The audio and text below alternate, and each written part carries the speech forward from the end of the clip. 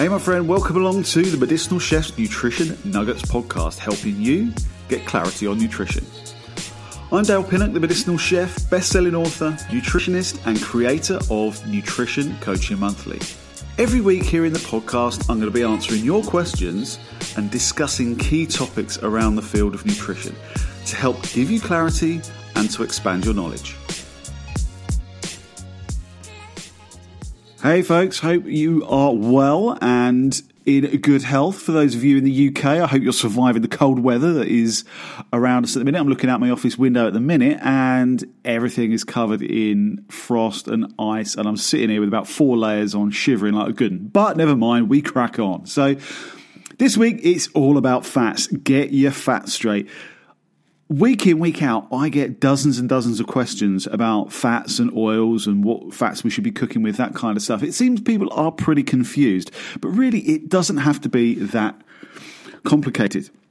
For generations now, we have been told to avoid saturated fat. That's been the big purveying message that's been in the health world for a long, long time. Avoid saturated fat. That's the devil. That's going to cause heart disease. That's going to cause X, Y, Z problems. Now, in recent years, it's come to light that saturated fats might not be as bad as we first thought. Well, I'll get onto that in a minute. The big problem has arisen because of the public health messages that we were given and that were drummed into us on the back of this saturated fat message. Because this belief was held that saturated fats are completely devastating to our health, we were instead advised to move over to the quote-unquote heart-healthy vegetable oils. Things like sunflower oil, corn oil, soy oil, vegetable margarines, these kind of things. Because they were unsaturated, it was a very kind of one single line view. It was a very, very tunnel vision kind of view of the problem. Because they weren't a saturated fat, there was the assumption that they were going to be far better for our health, particularly our cardiovascular health. So the advice was very, very clear. Swap butter for margarine. Swap your lard and your dripping. I mean, you've got to remember the generation that this started to emerge. Swap these things for a nice vegetable oil. That's what was drummed into us, and people took notice. I mean, certainly in my parents' generation and things like that, the idea of trying to coax them back into eating things like butter, it was very, very difficult. There was always this real fear that these saturated fats were going to be incredibly detrimental to our health.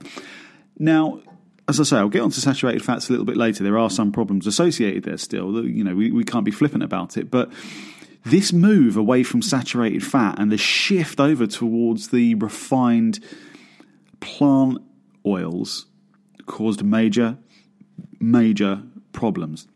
It actually caused more problems than it set out to solve, which is quite ironic. And the reason being is the actual fatty acid composition of these oils. Now, anyone that's followed my work for any degree of time will know that I'm a little bit obsessed with fatty acids.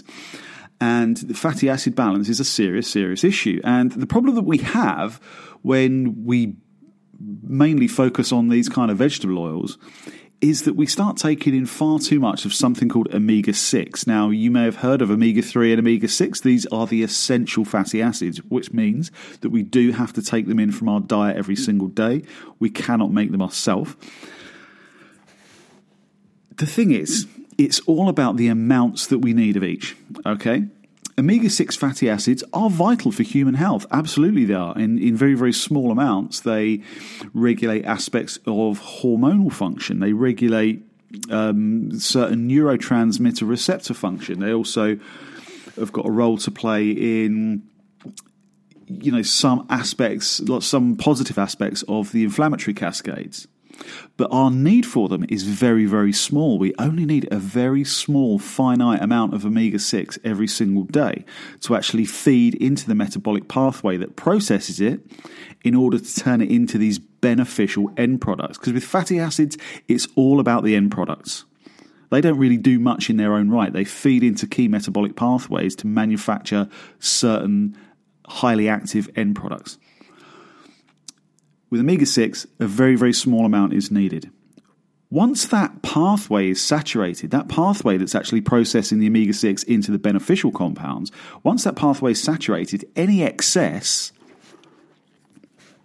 will get shuttled down a different pathway. Now, I said it's all about the end products with the fatty acids.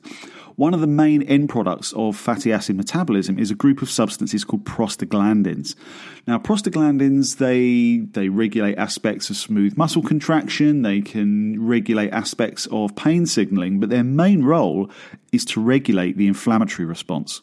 3 types of prostaglandin: series 1, series 2, and series 3. Now, series 1 prostaglandins are mildly anti-inflammatory. Series 3 prostaglandins are aggressively anti-inflammatory. But the series 2, the one that lies in the middle, these are aggressively pro-inflammatory. These switch on and exacerbate inflammation in the body. Now, going back to the omega-6, once that pathway that turns omega-6 into the beneficial end products is saturated, once it's full, any excess gets shuttled down a different pathway and converted into something called arachidonic acid. Arachidonic acid then gets converted into the series 2 prostaglandins. These are the ones that switch on and exacerbate inflammation. So the take home from this is, if you keep shoveling omega-6 into your body, what's going to happen after a while is that you're going to force feed this particular metabolic pathway. You're going to force feed the production of the series 2 prostaglandins. And what that will lead to eventually is what we refer to as chronic subclinical inflammation. Now, chronic being long term, subclinical meaning that your toe doesn't suddenly swell up. You actually need to get laboratory investigation to realise that it's happening in the first place, and that would be blood tests like erythrocyte sedimentation rate or C-reactive protein. C-reactive protein is a protein that's released by the liver in response to inflammatory changes in tissues, and erythrocyte sedimentation rate, that is basically when you take a sample of blood and over an hour period in a long vessel, you determine how the rate in which it separates, because with blood you've got the liquid portion, which is the plasma, and then you've got the cellular portion, which is mostly the red blood cells, but then you've also got white cells, platelets.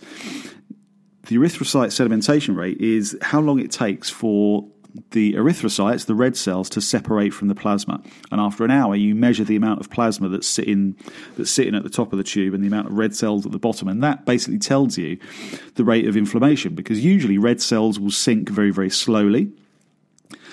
But if there's been a lot of inflammatory activity and there's a lot of inflammatory proteins like fibrinogen and immunoglobulins and those kind of things coating the erythrocytes, they become much weightier and they sink faster.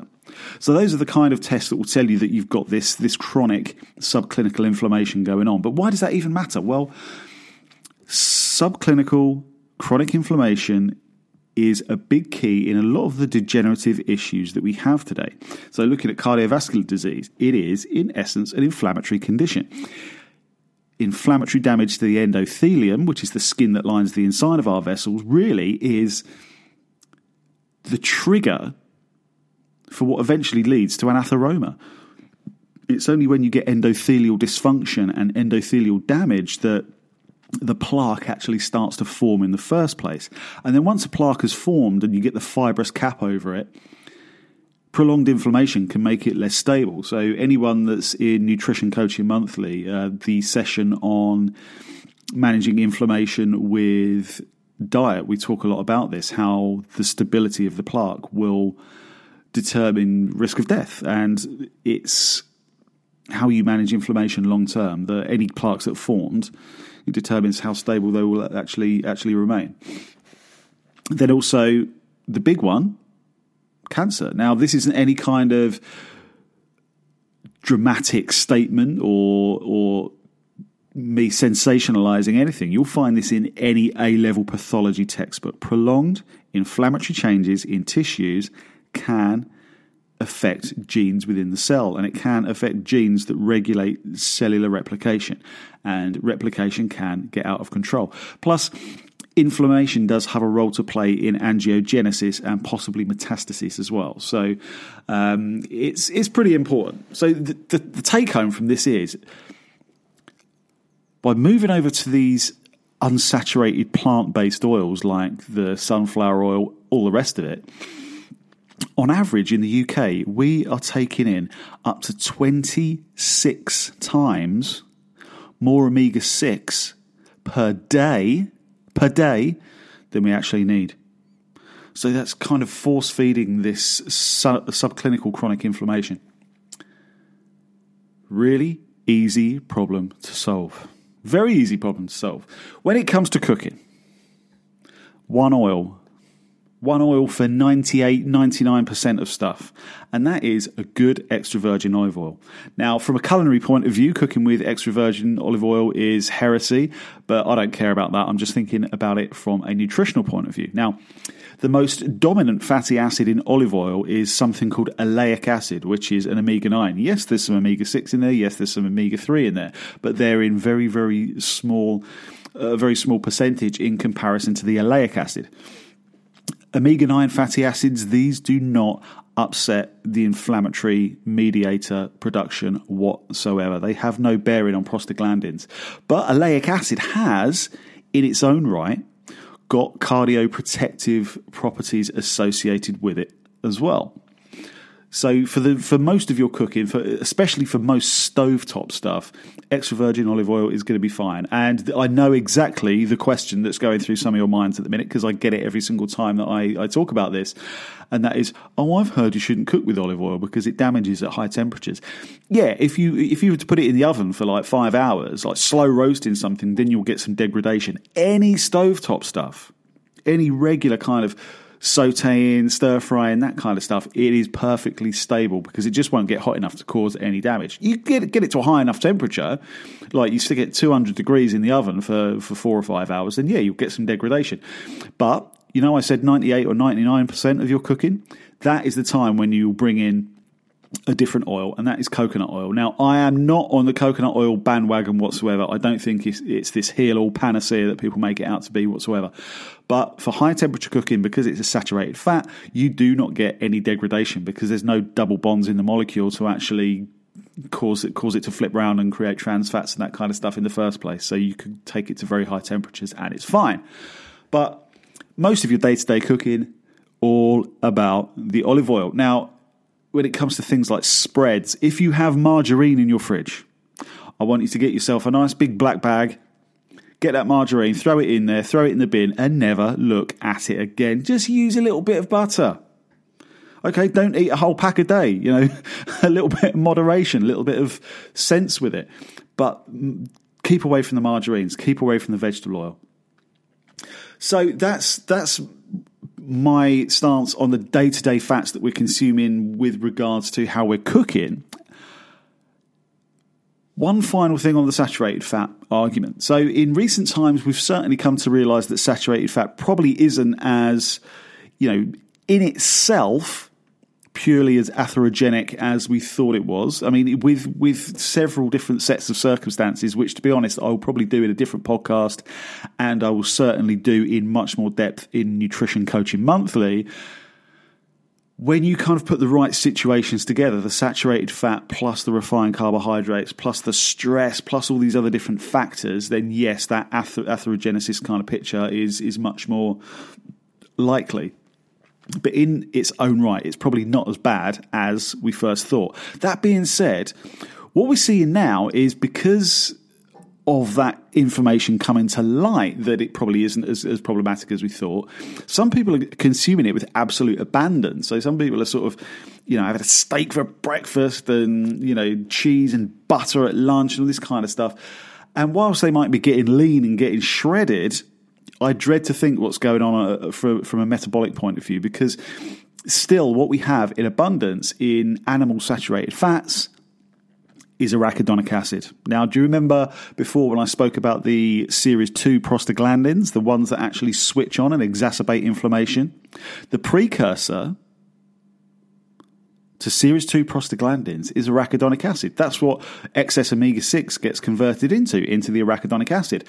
And animal fats are packed with arachidonic acid. Again, it's a fatty acid that we need. Part of the myelin sheath in the nervous system is made from arachidonic acid. So it's not just universally a negative thing, but it's all, again, down to the amounts. Any kind of excess, any excess of arachidonic acid, it's converting over into PGE2, and that's contributing to inflammatory load. So whilst, I'm all for like a good steak and stuff like that, happy days, don't mean that just because the evidence base is starting to shift a little bit, that all of a sudden it's a hall pass to go mental with those kind of foods, because it isn't. We ain't there yet. Okay?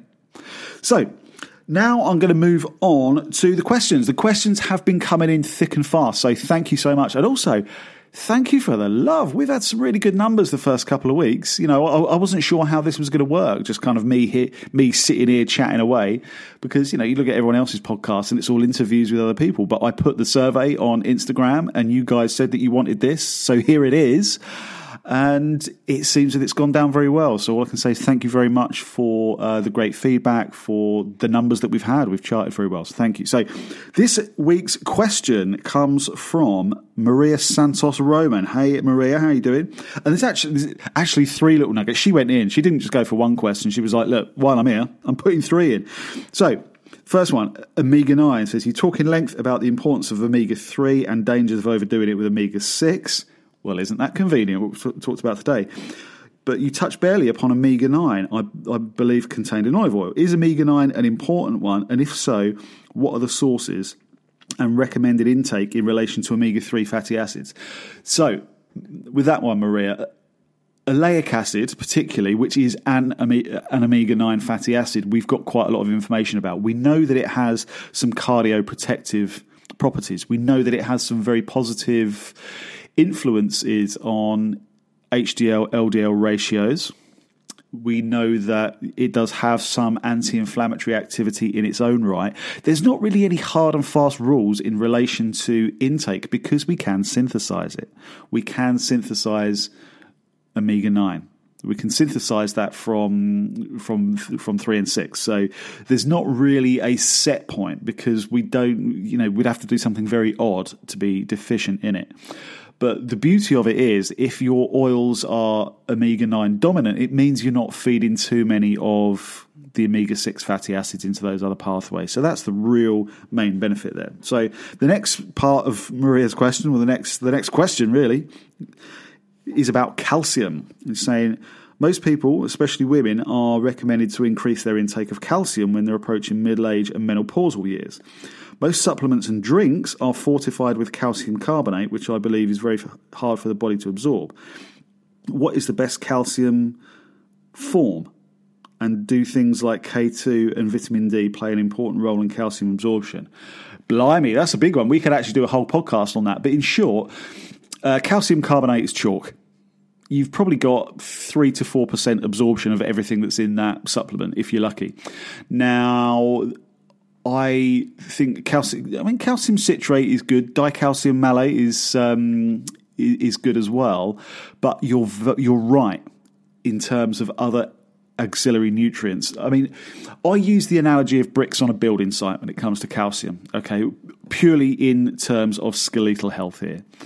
Calcium are like the bricks on a building site. Okay, it's the structural material, but without a team of like builders and carpenters and floorers and all that kind of stuff, nothing's going to happen. The bricks are just going to sit there. So you need the right nutrients alongside to actually get the calcium where it needs to go. And if you don't, you actually put yourself at risk of kidney stones as well, taking in too much. So you need vitamin D. The role of vitamin D in relation to calcium is to maintain serum levels of calcium. And that's two-way traffic, by the way. It's not that vitamin D just pulls calcium into the skeleton. Vitamin D regulates serum concentrations of calcium. So when you take a calcium supplement, obviously serum calcium goes up, so the vitamin D kicks in to take that excess calcium out of circulation and put it into the biggest calcium store that we have in the body, which is the skeleton. K2, absolutely. But then you've got copper, boron, silica, magnesium. All of those are involved in taking calcium and actually putting it to use. So actually getting it in to the skeleton, but then laying it down on the skeletal matrix and, stimulating osteoblast activity, that kind of stuff. You need those auxiliary nutrients. So when you look at your supplement, make sure that it's got vitamin D, copper, maybe a little bit of zinc, definitely magnesium, definitely boron, as well as the calcium. And the calcium, something like a citrate, amino acid chelate, or dicalcium malate. Now, Maria, the final question that you've got here, I mean, it's as much as a statement as a question. She said this one's about schools. Last but not least, I've been poring over the school standards to understand the lack of quality over school dinners in this country. Unfortunately, the government still advocates a diet of low-fat milk and vegetable oils, low-fat yogurt, and let kids eat cake provided it's at lunchtime. I'm feeling quite powerless to fight against the catering company when the actual school standards defend a high glycemic diet. Just wondering if you had any literature or foundation I should reach out to. We're facing the next epidemic of diabetes and obesity. I've got to be honest, I've never really got massively involved in policy because it can be a little bit like pissing into the wind, to be honest. It's very, very difficult to break through. This is why we need the big guns like Jamie. This is why the work that Jamie did was amazing, even though some of it, now, the schools that got on board, it seems to have fallen by the wayside. And it's the same old story. It always comes down to money, but it's possible. We know it's possible. Look, I mean, I've shown it on so many different programs and so many different features that you can eat well on a budget, and that is a scalable thing. I think we need someone with a massive reach like Jamie or the like to kind of get back into this again. I feel your pain. But there's nothing that I can really tell you, or nothing that I could particularly do. All I can do as an individual is be an educator. That's my role with everything that I do, is just to try and educate as many people as possible about the practical applications of nutrition and the sensible applications and the evidence-based applications. And that's all I can do as one person with the reach that I have. And hopefully, this information just keeps falling on the right ears, and eventually we just reach like a critical mass where the tide shifts. But on that note, it is time for me to sign off. Thank you very much for your time. If you want to dive deeper into nutrition, if it's something that really fascinates you, but you just want to go deeper into it and get more insight, then I run a program called Nutrition Coaching Monthly. Nutrition Coaching Monthly is your monthly nutrition school. It's an online nutrition school where once a month I deliver live interactive classes. And with these classes, we go deep into the information. Okay, so here we just kind of skim the surface. This is just like a nice, light conversation. With Nutrition Coaching Monthly, we can explore the anatomy, the physiology, the biochemistry, how nutrition interacts with all of that. The classes are taught live with a chat room, so you can talk to me directly, ask me questions, get to know your fellow community members as well. And we've got the community is amazing. We've got members in Canada, in Egypt, in Turkey, in obviously a lot in the UK, in Ireland, in Australia, New Zealand. It is global. It's a beautiful, beautiful thing, and everyone gets on great, which is fantastic. So yeah, you can speak to your fellow students, but you can ask me questions as we go along. It's fully interactive. The sessions are delivered in webinar format, so it's like a PowerPoint slide, and we go through bit by bit, and you can always ask questions as we go along. And then also once a month I do just a live open forum Q&A. This is where I'm there as a resource for you. You can ask me any questions you want and just use me as your personal nutritionist, your personal resource for an hour. Ask me what you want, as long as it's to do with nutrition and not to do with underwater basket weaving or anything random. So if you like the sound of that, or if you want to know more about it, if you want to take a free class, just head over to my website, themedicinalchef.co.uk, look for online programs. Then when you go to online programs, you'll find Nutrition Coaching Monthly. That will give you an overview of what the actual thing is.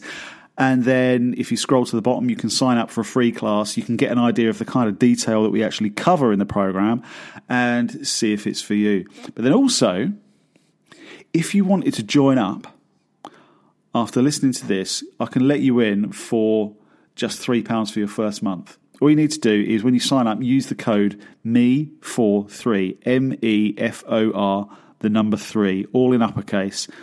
and that will give you your first month just for £3. If you've got any questions that you want to send me here in the podcast, it's just dale@themedicinalchef.co.uk, and I will get them answered. So thanks, Maria, for the first one. We've got lots more coming up over the coming weeks. They've been coming in thick and fast. Until next week, see you later.